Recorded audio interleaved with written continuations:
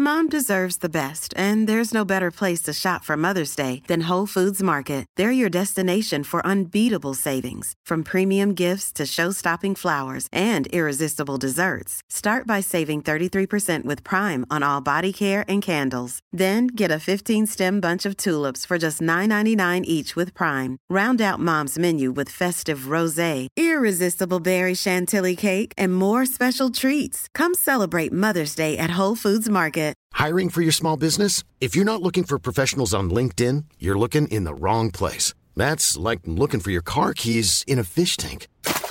LinkedIn helps you hire professionals you can't find anywhere else, even those who aren't actively searching for a new job but might be open to the perfect role. In a given month, over 70% of LinkedIn users don't even visit other leading job sites. So start looking in the right place. With LinkedIn, you can hire professionals like a professional. Post your free job on linkedin.com/people today.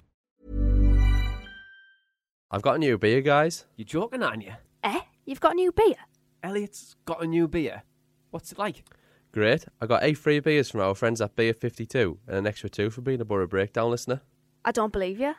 No, I'm serious. They're the world's largest craft beer club with beers from all over the world. You join in the monthly club but can cancel at any time. All you have to do is go to www.beer52.com/Boro to get your free case now with a $4.95 postage. What? So all you have to do is go to www.beer52.com/Boro and get a free case and only pay for the packaging. Yeah, that's it, mate. The port. Curtis Fleming is there on the edge of the area. Fleming for Craig Hignett. Hit it, Higgy. Higgy hits the treble!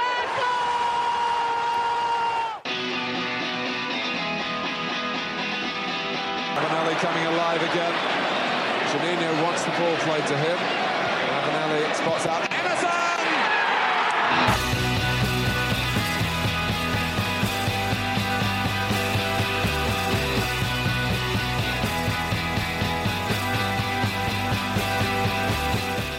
Welcome back to the Boro Breakdown podcast. We're live on Red Army Radio, and if you listen to us on those podcast apps, a very warm welcome. I'm Johnny. I'm joined by Dana and not Elliot this week. If anyone can see him in the concourse with his palm on a bun and 3 pints of lager and a bottle of wine, can you just let him know because he's missing a podcast. But to help fill the void, we've got the self-proclaimed the most electrifying man in fanzine entertainment, flying me to the moon contributor and distributor, Mr. Tom Green. Tom, welcome back. First podcast of the season. Yeah, cheers. Looking forward to it. I can't really sell fanzines this season, though, so that nickname's a bit kind of out the window now.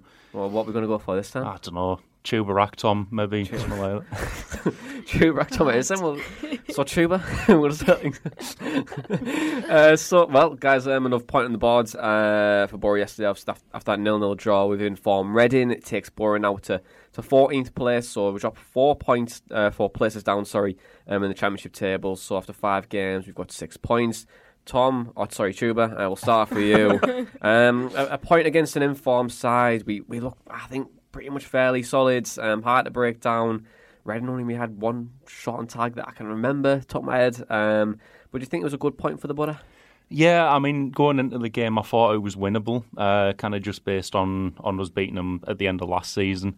I try not to pay too much attention to form and stuff kind of this early in the season. I'm one of the people who kind of looks at the league table after around 10 games and think, that's probably how it's going to stick for the rest of the season. It was a bit of a boring game, I thought. We kind of cancelled each other out. We were quite solid. I'll take some of the blame for it because I know I did text you the other day and I said, you know what, for the first time in a while, I'm actually looking forward to Saturday. And then we got that. But to be fair, if I'm kind of like looking on it based on last season as well, if we were still under Woodgate at this point last season, I think we'd have lost that. We were looking quite solid. It's just we didn't have kind of too much going forward, I thought. I know I mentioned kind of a couple of times during the game yesterday, I wish we kind of play it on the floor because we seemed to be kind of hoofing it up to Britton Akpom quite a lot on their centre-backs. We're kind of towering over them. I know we changed system in the second half as well, but it didn't kind of seem to work. But then reading what Warnock said about it after the game, where he said as it opens up, that's when Reading can win. I can kind of see why he never kind of like brought Roberts on or anything like that to change it. But overall, I think good points. Kind of based on that. If we had to kind of see out a draw, I'd rather We got the point and stayed unbeaten in, was it 4 games now? Yeah, unbeaten in 3 or 4. But I think you're right, Tom. I think it was a good point. I think there wasn't much in the game. I felt like I was asleep for most of it. It was just one of those games where it wasn't probably for the it was fun for the purist really. I think it wasn't really many clear-cut chances. I think Johnny Howson was marginally offside just to put in the back of the net. It was a great finish, but it was, wasn't it? It would have been great to win the game, but I thought a point was probably deserved. But Dana, we've both mentioned that we've looked solid. The foundation was there. It wasn't obviously the most entertaining game in the world, but how would you assess Boro's performance in general? Because it wasn't, I want to say, I threw it out there, I thought we played okay. We were hard-working side, which I've always wanted us to be this year. But it wasn't very creative, should we say? No, and to be honest, I thought we were quite poor. I'm not going to lie. I thought people were saying after the game, and I saw a lot of this on social media, that it was a good point. It was a good point. It was a good performance against a good side, but I disagree on both points. Reading are a side riding a good wave, but I don't think they're a particularly good team. They've got an incredibly depleted squad. Their squad depth is pretty much non-existent. It's on par with, or if not worse than ours, hence why they're playing academy players in the team and players out of position. I'm not saying they're awful, but some of the reaction was almost as if we were playing Watford, or they suddenly turned overnight into a Norwich or a Watford or a Bournemouth, a newly relegated side that will be up there next season. I think if I was to make a prediction, come the end of the season, I wouldn't be surprised if they were in and around where we are. Yeah, I spoke to Elm Park Royals on one of their podcasts, and I spoke to Tyler Send as well, and they both said like they think they're going to probably drop like a stone halfway through the season. But yeah, I think you're right, they are riding that wave. But sorry, I interrupted. Yeah, taking my thoughts on Reading out of the equation and looking at the game in isolation, I don't think they were all that great. But on the flip side, I don't think we were particularly great either. There was just, it felt like both sides were prodding each other in a boxing match. There was no creativity from them, and there was no creativity from us. I think they had one shot on target, we had none. You could say that you could dress that up as a good day for the defences, but I think equally it was probably a bad day for the attack. First half, they were skying shot time wide over the crossbar. They were misplacing 5-yard passes. They were making unforced errors, and there was scope there to exploit their weaknesses. They had a really high line from set pieces. We never took advantage of that, and I think we played it too safe. We didn't gamble, and as soon as Britt went off, I thought that was the end of the game, because as much as people want to criticise Britt, he holds up the play, and he links the play between the midfield and the attack, and as soon as he came off, we had absolutely nothing behind Chuback Tom, and that was it. And I just felt like, because we didn't take a gamble, we didn't maybe put Patrick Roberts on, which I think we'll talk about later. For me, the performance was a miss. Fantastic point, of course. Unbeaten now in 4, but I was a little bit disappointed with that display. I'm not going to lie. Yeah, I can see your frustrations. I think a lot of fans now are looking back to last season to see where we were, how open we were, how defensively naive and neglected we were, and they're seeing this year is a much bigger improvement to that. I think it's not hard to beat last year because we were that poor. But when you see like you've turned a corner, the team's works a lot harder now, and we try and grind out those results. It shows a sign of a good team. When you're not playing well and you're still trying to get a draw against an informed side, I think you take it. But I can't even agree with you. I do agree with you, Dana, that it was a little bit disappointing. I don't know, you're saying, Tom, that you pretty much jinxed it. I think you have. I think that just well done, Tom. the goal side of things, it dries up, and you do worry a little bit that we lack that creative spark. But hopefully, with Roberts coming in, we should have that spark when we need it. That Gaston Ramirez type of player who just opened defences and got us over the line. I think we probably need that to probably finish mid-table this year. But Tom, would you agree with what Dana was saying there? Yeah, I mean, I do agree with the fact that it's probably a poor day for both attacks. I think defensively, like I say, we were a lot more solid than we were last season, so that's good to see. It's just, like I say, we had nothing going forward, and going into the game, like I say, I thought it was winnable. I don't think we looked at like Reading at home as a game where you think that'd be a good point. Like if we get a draw from that, I did want us to win that. It's just we just seemed to cancel each other out, and it was just a very kind of nothing game. I don't think they've beat us now in 8 games. I believe. I think last season it was the 7th straight victory for us against Reading, but now they're 8. We're 8 undefeated against them, so that's nice. It's nice, yeah. There's only one game I can remember when Southgate was manager. It was his first ever game of management.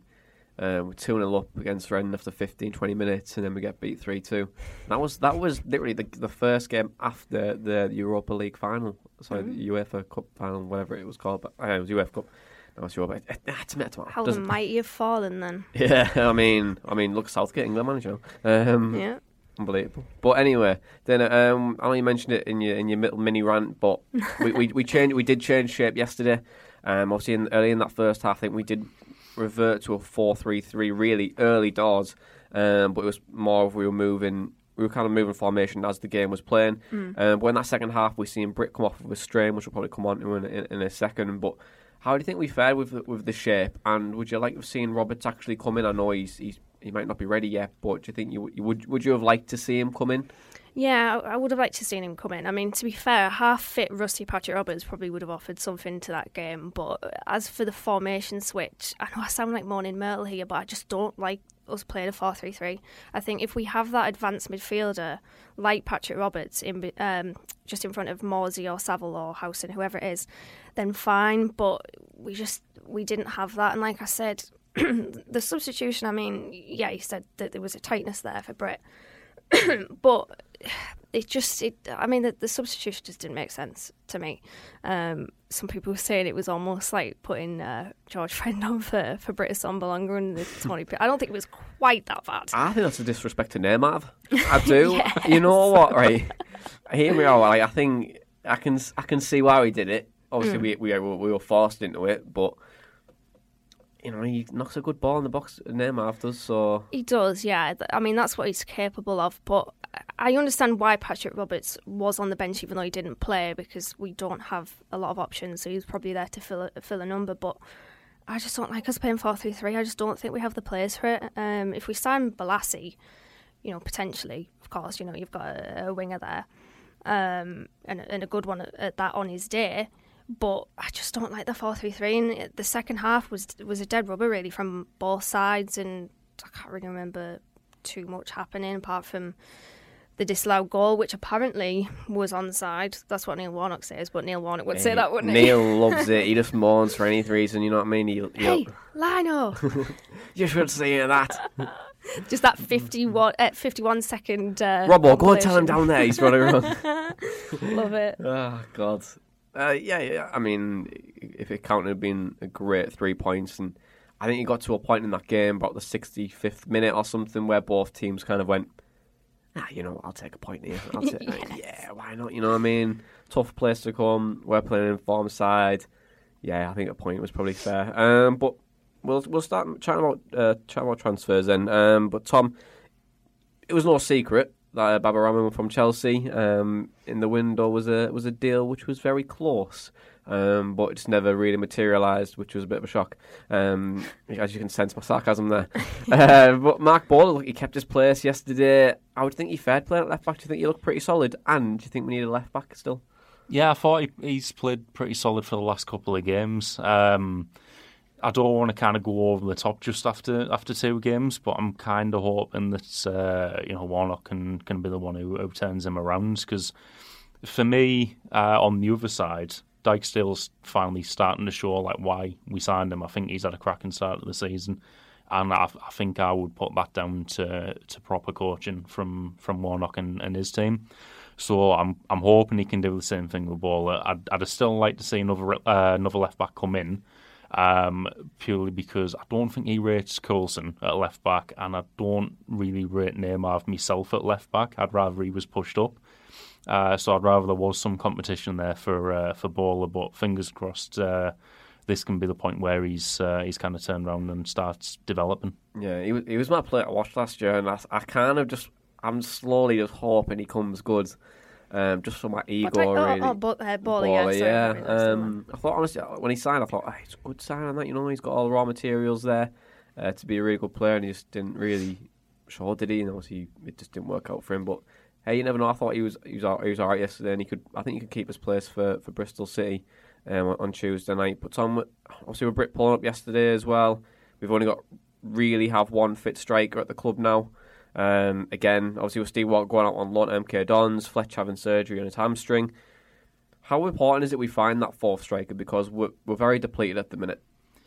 I think it's important now that we know that Fletch is out till the end of January. I know he's taken Britt off at half-time the other day, saying I'd rather he was fit for Tuesday and the game's coming up and everything.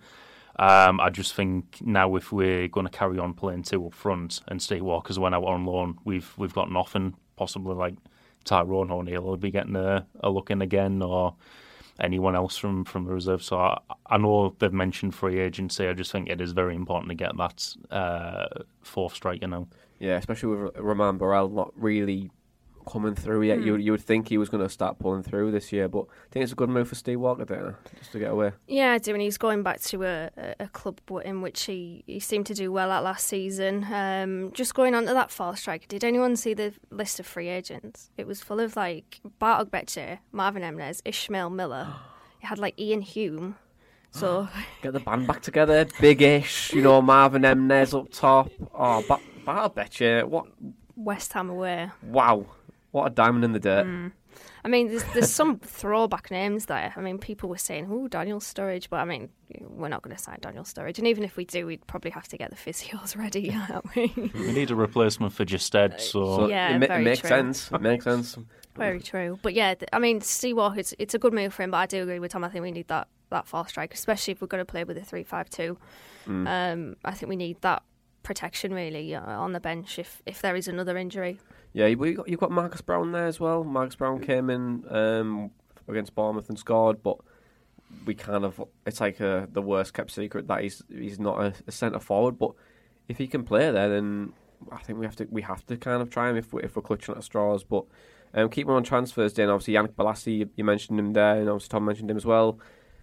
He even himself, he even put a tweet out himself saying that the deal was so close, pretty much everything was done, and it just never materialised for whatever reason. Kind of 2 points I want to ask you. Are you disappointed that we weren't able to bring him in? And should we look at him again in January to see if we can potentially get a deal over the line? I was a little bit conflicted. I mean, would he have offered us something different? Would he have improved us? Yes. But I think the thing with Yannick Bolasie is you'll get one good game out of him in about 10. I think that's what Neil Warnock basically said. He said he's frustrating. That's what you're going to get with him. And I never felt as though that deal was feasible anyway, because even without sort of knowing the ins and outs of the deal, you can expect that his wage packet is far higher than what Boro can easily negotiate through. And I think the link came out, was it Thursday night? I don't know whether that was when the contact was engaged, but you're leaving that deal quite late in the window, and I just don't feel as though they gave themselves enough time to do it. Should we go back in for it? I don't see why not. I mean, he's worked under Neil Warnock before, who did quite well with him at Palace, and he's an extra option. He allows us to be flexible in our formation, and if we do go back to a 4-3-3 for the remainder of up until January, he would be a key part of that on that wing. So a little bit conflicted. I mean, I was a bit disappointed because it meant that deadline day was a snooze fest again, but I'm not going to lose any sleep over it. Okay, Tom, I'm just going to ask you a similar question. Is it kind of like you're not even surprised that we weren't able to bring anyone in?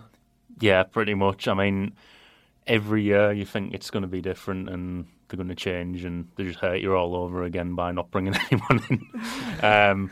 But yeah, I mean that Bolasie link, it came out Thursday night, and I was like, probably not going to happen, but you start dreaming of like Bolasie and Roberts either side of Britain Akpom. You think, yeah, okay, maybe we can make the 4-3-3 work. Maybe it's actually going to happen this season, and then nothing.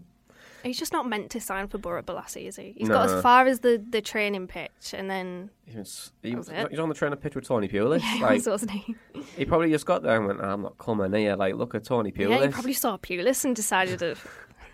this I'm off to Villa. I mean, Pulis probably wanted him for the Van La Parra role on the bench, and that's it. Just to keep everyone happy. Oh, Van La Parra. Best thing that he gave was that van man. Take it to the left, take it to the right. Oh, chest it down, you can't beat a bit of that. Oh, God. Anyway, right, Tom, I'm going to throw one out here. I was doing a little bit of research, I was having a look at maybe there might be ITKs kicking around, loads of free agents about. Obviously, free agents now are probably going to be something that we definitely need, and the market itself will probably get a lot cheaper, just given 1, COVID, 2, the revenues are down, and 3, players really need clubs. But I've seen Duncan Watmore is a name that just keeps cropping up. I'm going to throw out there, is he really what Boro need right now? You know what? Personally, I can't say I've seen too much of him, but he has been linked before, and one of my best mates is a Sunderland fan, so I've spoke to him about him before, and he said he's very direct, used to be very quick, but he's had a terrible time with injuries, and he's made of glass. So he said it'd be a risk signing him, because he's not really played that much for 2 years, but if the risk comes off, it'd probably be what we need. Personally, I think I'd like someone who had actually played in the last couple of years and kind of didn't have that time with injury, because I think with what Warnock said about Yaya Sanogo, where it was apparently we were going to take a few months to actually get him up to speed, I feel like this might be the same situation. Yeah.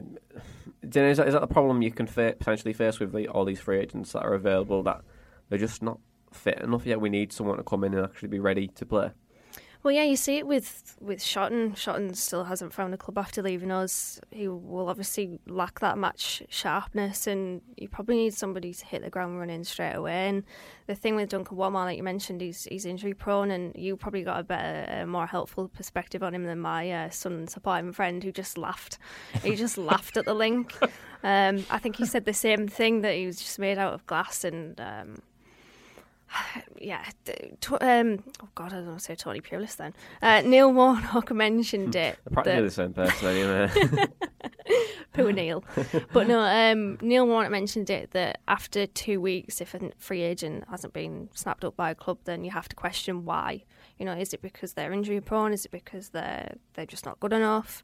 It's a market that we will have to explore because of the lack of options. But Neil Warnock seems to have sort of cooled his approach on it. I know he said before the deadline on Friday, that he would explore free agents. But looking at the list, there's not a lot of good players there, if I'm being honest, unless we do want to get Ishmael Miller back up front. I mean, there's nothing wrong with that. There's nothing for that. Yeah, Marvin Emnes, Ishmael Miller, we get Kai Kamara as well. Yeah. I've got a signed shirt from Kai Kamara, actually. So yeah, that is the original Boro banner. We can get that back. Yeah, the best thing he ever gave us was turn up to the training ground in that gorilla costume for Halloween. Oh, yes. Oh, he was a character. He just didn't read the room, did he? Do you remember when he accused Middlesbrough of, oh God, what was it? It's something about Ebola? I thought it was malaria, wasn't it? Yeah, I think it might have been. Something about they didn't... Wow. Massive contrast. They didn't... They didn't help him with something, so you accused them of something. That's what I can remember. It was something like we weren't able to help him whilst he was away on international duty. Any contractor, was it? I might have been malaria, but I'm googling it. I can't remember what it was, but it was you have to search it there because I'm pretty unsure. But he did go in at us, but now I don't know what's he doing. I'm sure he was in the MLS last time I heard. Yeah, he's one of the top scorers in the MLS. Playing for Barnsley in the MLS. Pretty much. Oh yeah, Kai Kamara malaria tweet Storm.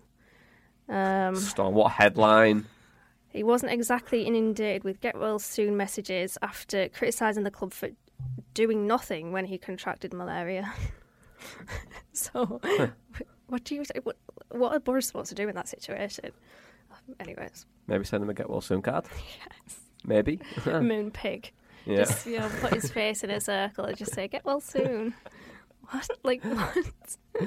Yeah, it's true. But obviously, with that now, what you said about Kai Kamara, Ishmael Miller, Marvin Emnes, I know we're not going to sign them, but do you think Boro have to be a little bit careful then with like the players that potentially bring in now if we were going to go down that free agent route? Because obviously COVID's still around, there's no fans in the stadium, revenues are going to probably shrink quite significantly given that Boro fans don't really tend to sell out on like merchandise. So like, where do you think the money's going to come from for that? But also, do you think Boro have to be really careful if we were to bring one or two bodies in? I think they do, and what Warnock said is that towards the latter stages of the window, he wasn't going to ask Steve Gibson for more money because it's just not feasible, and I'm not sure what they can do really, other than maybe hope and pray that the government do a U-turn on letting the fans in.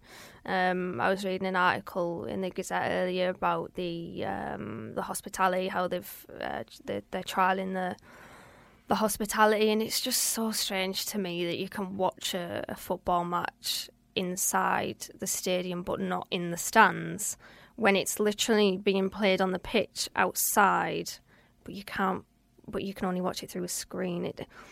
I don't get it, and I'm not best placed to say what's right and what's wrong, but to me it's just so strange, and I don't know what else they can do. I think you and Elliot spoke about it on Instagram Live the other day about innovative ways to sort of change the revenue and bring money in, but I don't think there's a perfect way. I don't think there's a perfect situation for Boro, which, I mean, it is a shame that the fans aren't allowed in, and I just hope and pray that changes. Yeah. Obviously, if you want to submit your Boro Anonymous tweets, you can send it through email, theborobreakdown@hotmail.com, but also send it through Twitter and Instagram DMs if you want to do that. But then let's move on. Let's show out Bristol City if you want. So up next for the Boro, we go to Bristol City. They're obviously top of the table at the minute. I only went table there. I went nearly proper Geordie. Top of the table. Played 5, won 4, drawn 1 under newly permanent manager Dean Holden. Obviously, he was there for the majority of the COVID part. But Dana, what do you think we should look for against Bristol City? I'm going to help you out this week. I'll take Elliot's role to break them down for you. Yeah, they drew their last game 2-2 against Barnsley. They used a 3-5-2 formation. I was looking at the highlights. It was 2 deflected goals from their players. But looking at Bristol City, it's interesting with them because I remember the uproar about Dean Holden being appointed manager. They all wanted their owner out because it just, I don't know, I guess it stunk of a lack of ambition. They were linked with Chris Hughton throughout the whole of the summer, and then he appointed the number 2. But he's done really well with them. I think they've brought in some really good players, Joe Williams, Alfie Mawson, Stephen Sessegnon.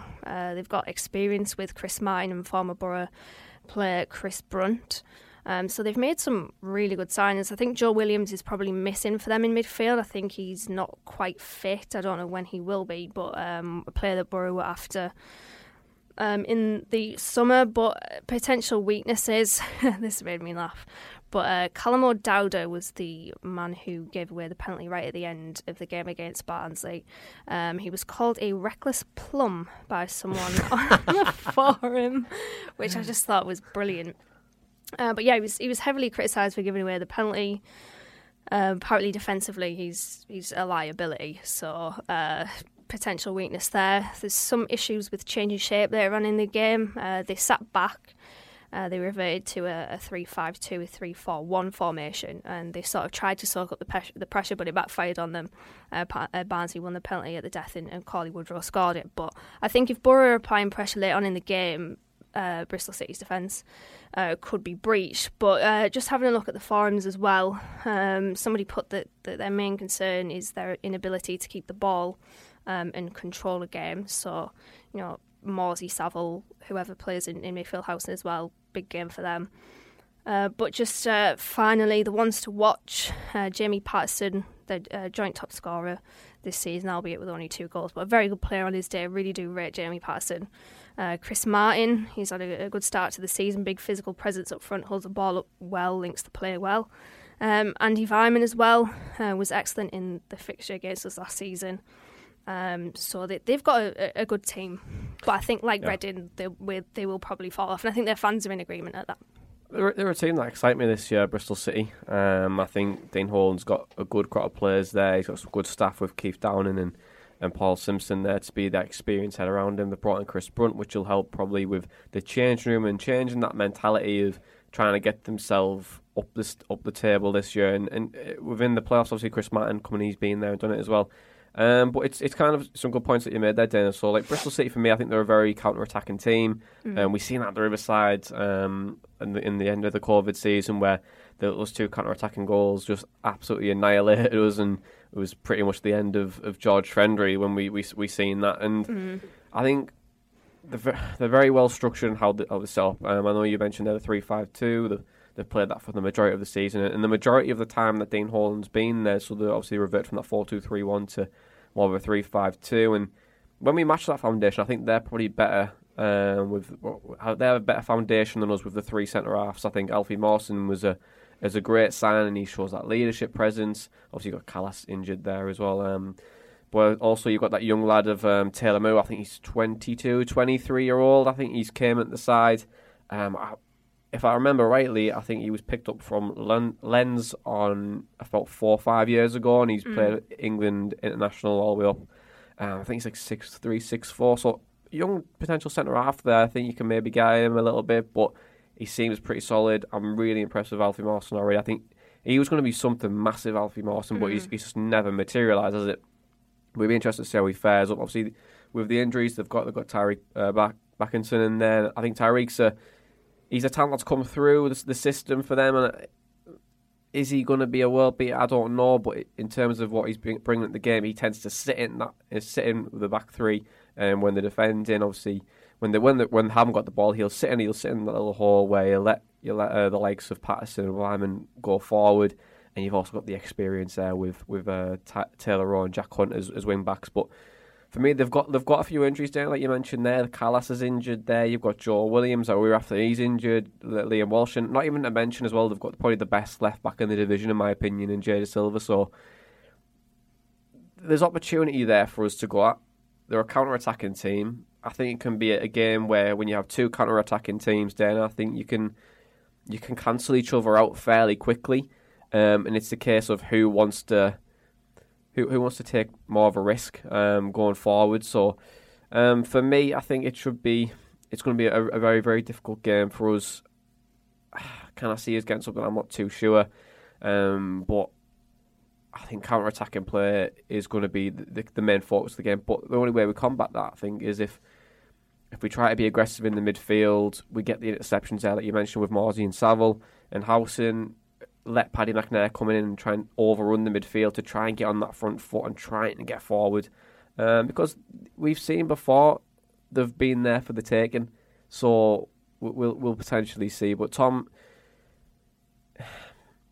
how do you think we'll fare against Bristol City? Do you think it's going to be a really difficult game for us to play against? Yeah, I think, going back to what I said, I didn't think about Reading. This is the type of game where going into it, I think I'd be happy with a point against these. I think, but knowing Boro, typically it might end up the other way around. We'll end up with a point against Reading and beating these, but this is the one where I expected it to be a lot more challenging. I think we've got these and then Cardiff afterwards, haven't we? Yeah. And I saw those two as the tough ones from this run of 4 games in 10 days. And Reading is the winnable one, so I'm expecting a pretty difficult game against them. Well, that's it, mate. I think you're right. With we have to travel down there to Bristol City on the Tuesday, and then we're gonna stay down there. I'm assuming, if we're gonna play Cardiff on the Saturday. But the two really difficult games for us. Can you potentially see? What can you potentially see us getting? Do you think you see it maybe like a point, or do you think it can be a defeat? Or well, I'm not too sure, because it seems to be one of those places where we go on and never expect us to get anything, but we seem to get a point or a win against them. I think it was only a couple of years ago when Martin Snakewaite was still here. He scored against them, I think. And that caught me off guard. I wasn't expecting that. He's Barcelona's number 9, how dare you? That's ridiculous, that. But I'm sure we get a draw against them last season as well. Yeah, we were 2-0 down. I remember that game. It was a decent performance, actually. Yeah, that's when we all thought that was going to click. It was going to click. You know, like a little bit like Ole Gunnar Solskjaer at Man United now. I listened on the kickoff. If you've listened to it, with Chew Jordy and and they were saying Ollie does this thing where like he's just about to get sacked, and then they'll pull out a 4-1 win, and like it's like it was so true. We'll get we're crap, and we're not going to win any games. We'll pull out a draw against Bristol City, and then we'll win every game at Christmas. And it just somehow kept him in a job for however long when he should have got sacked. But just one of those things, and we're all waiting for Woodgate to click the same way we're waiting for Bournemouth to drop off from that season where they went off. Some say they're still going to. Yeah. I think wasn't it Paul Walsh that just always bigged them up on Sky Sports, and Boro fans always used to get fuming about it. Yeah. That was brilliant. Every Saturday you'd get on Twitter and people would be like, is Paul Walsh a Bournemouth fan? It's like, thinking, all right, calm down. Who was the referee that used to referee referee most of their games? What was that? It was like a really big conspiracy theory, wasn't it? For because he'd always get a penalty, wouldn't there? I think Harry Hart always Callum Wilson and Harry Hart. Yeah, Harry Hart is the biggest. He did it for Fulham. He dived for Fulham and got a player sent off. Yeah. Who was it? I can't remember. Keith Stroud. Keith Stroud is a bad referee. I'm just going to throw it out there. It might be Keith Stroud, you know. Not Keith Stroud kissing the ball during a pandemic the other against Watford, first game of the season. Man, I'm trying to think of who it is. I'm sure it's Keith Stroud, you know. I'm sure he's. I think it is from Bournemouth. Yeah, I think it is. What can you say? But in terms of that Bournemouth team, though, the one comparison I think we have with Bristol City is that Bristol City only we have 22, 23 players who are first team players. Well, I'll probably say less than that. I think it's about 19, 20 players. Very similar to us. So what you were saying there, Dana, is that they might potentially drop off. But would you be surprised if Bristol City were to stay in the top 6 this year? I don't know. I'd be. I don't know. I feel like they have a good start there. They have good foundations. I do rate a lot of their players, but I think it's just something's just not clicking, and I think it goes back to what or something probably will end up not clicking, which is why I feel like they will fall off, which goes back to what the fans were saying on the forum about the midfield. I think the midfield is probably an issue for them, and some tactics, what I mentioned of them sitting back and sort of inviting the pressure. I don't feel as though they're well equipped to see a game out in that respect, so that is a potential area that we can exploit. But I do really rate Bristol City. I don't know why, but I just like them as a club. Yeah, they've got like a nice presence, haven't they? Especially online. Yeah, exactly. I think really good kits this season as well. But that's kind of irrelevant. That's just me rambling. But I never like us playing them. I was just looking here from 2012 to 2017. We lost 5 games on the spin against them. And it didn't seem to matter around that time. I think it was like the Karanka era, which it was the worst. We just, whenever we would go there or whenever they would come here, I just felt like it was a nailed-on defeat for us. And I know it's changed recently. Opposite contrasts there, wasn't it? One of you was thinking that you was going to get beat. Tom was the ever optimist. Oh no, I mean it was only recently I've been thinking.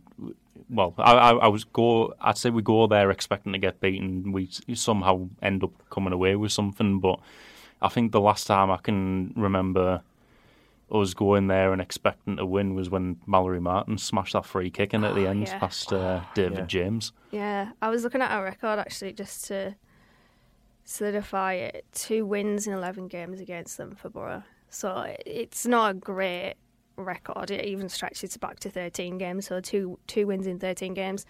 The 2 wins came in 2018, 2-1 the Riverside in April 2018, and then 2-0 in August 2018. So it's just one of those games that when I look at the fixture list, I'm never confident. So I think in this fixture I would take a draw. Well, that was quite nice because I'm going to ask for your predictions. Go on then, Truba. You can go first. I'm going to go with 1-1 draw. 1-1 draw, Dana? I'm probably going to go the same, yeah. 1-1. I'll say get beat 2-0. sorry guys, my first defeat of the season is prediction of the season is going to be a defeat. So 2-0, 1-1, and 1-1. I'm going to go with Els. I think Els will probably say. I think he's going to say it's probably going to be one of them, and it's going to be. And he's going to look at the average positions. I think Els would probably say a 2-1 defeat. I feel like he'd say 1-1. Well, Tom, what do you think? What do you think? The deciding vote. You know Els just as much as I do. I reckon we'll go for 3-1-1s. Okay. Wow, I see how it is. Right, okay, well that's pretty much it then, guys. So on Tuesday night we're gonna be discussing. A little mini announcement. On Tuesday night we're gonna be chatting about Bristol City game and look ahead to Cardiff as well. So I think we'll probably announce that on our channels maybe tomorrow. We might do a live. We might not do a live. We'll work it out. But that's pretty much it. If you like this podcast, give us a 5-star rating on Apple Podcasts, Acast, or on Spotify. You can obviously rate us on those. So if you can, that would be absolutely great. It helps us get found on different platforms, but also helps Boro fans be linked with us essentially. So it increases our following as well. But this is pretty much it, and that wraps up the podcast. So foundation, solid creativity is what we've pretty much spoke about on this podcast. Sounds like we're either mistaken. Well, chatting about a house. You know what I mean? We're building a house in the Masonic Hill. Doing a kitchen. They're doing a kitchen and tea side. But this has been the Boro Breakdown podcast. I'm Johnny Bullock. I'm with Dana and Tom Green, and that was the Boro Breakdown podcast. And this was all your matchday chatter in a pod of the Boro Breakdown.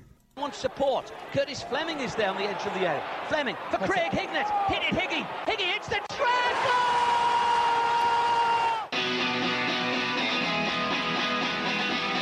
Ravanelli coming alive again. Juninho wants the ball played to him. Ravanelli spots out Emerson!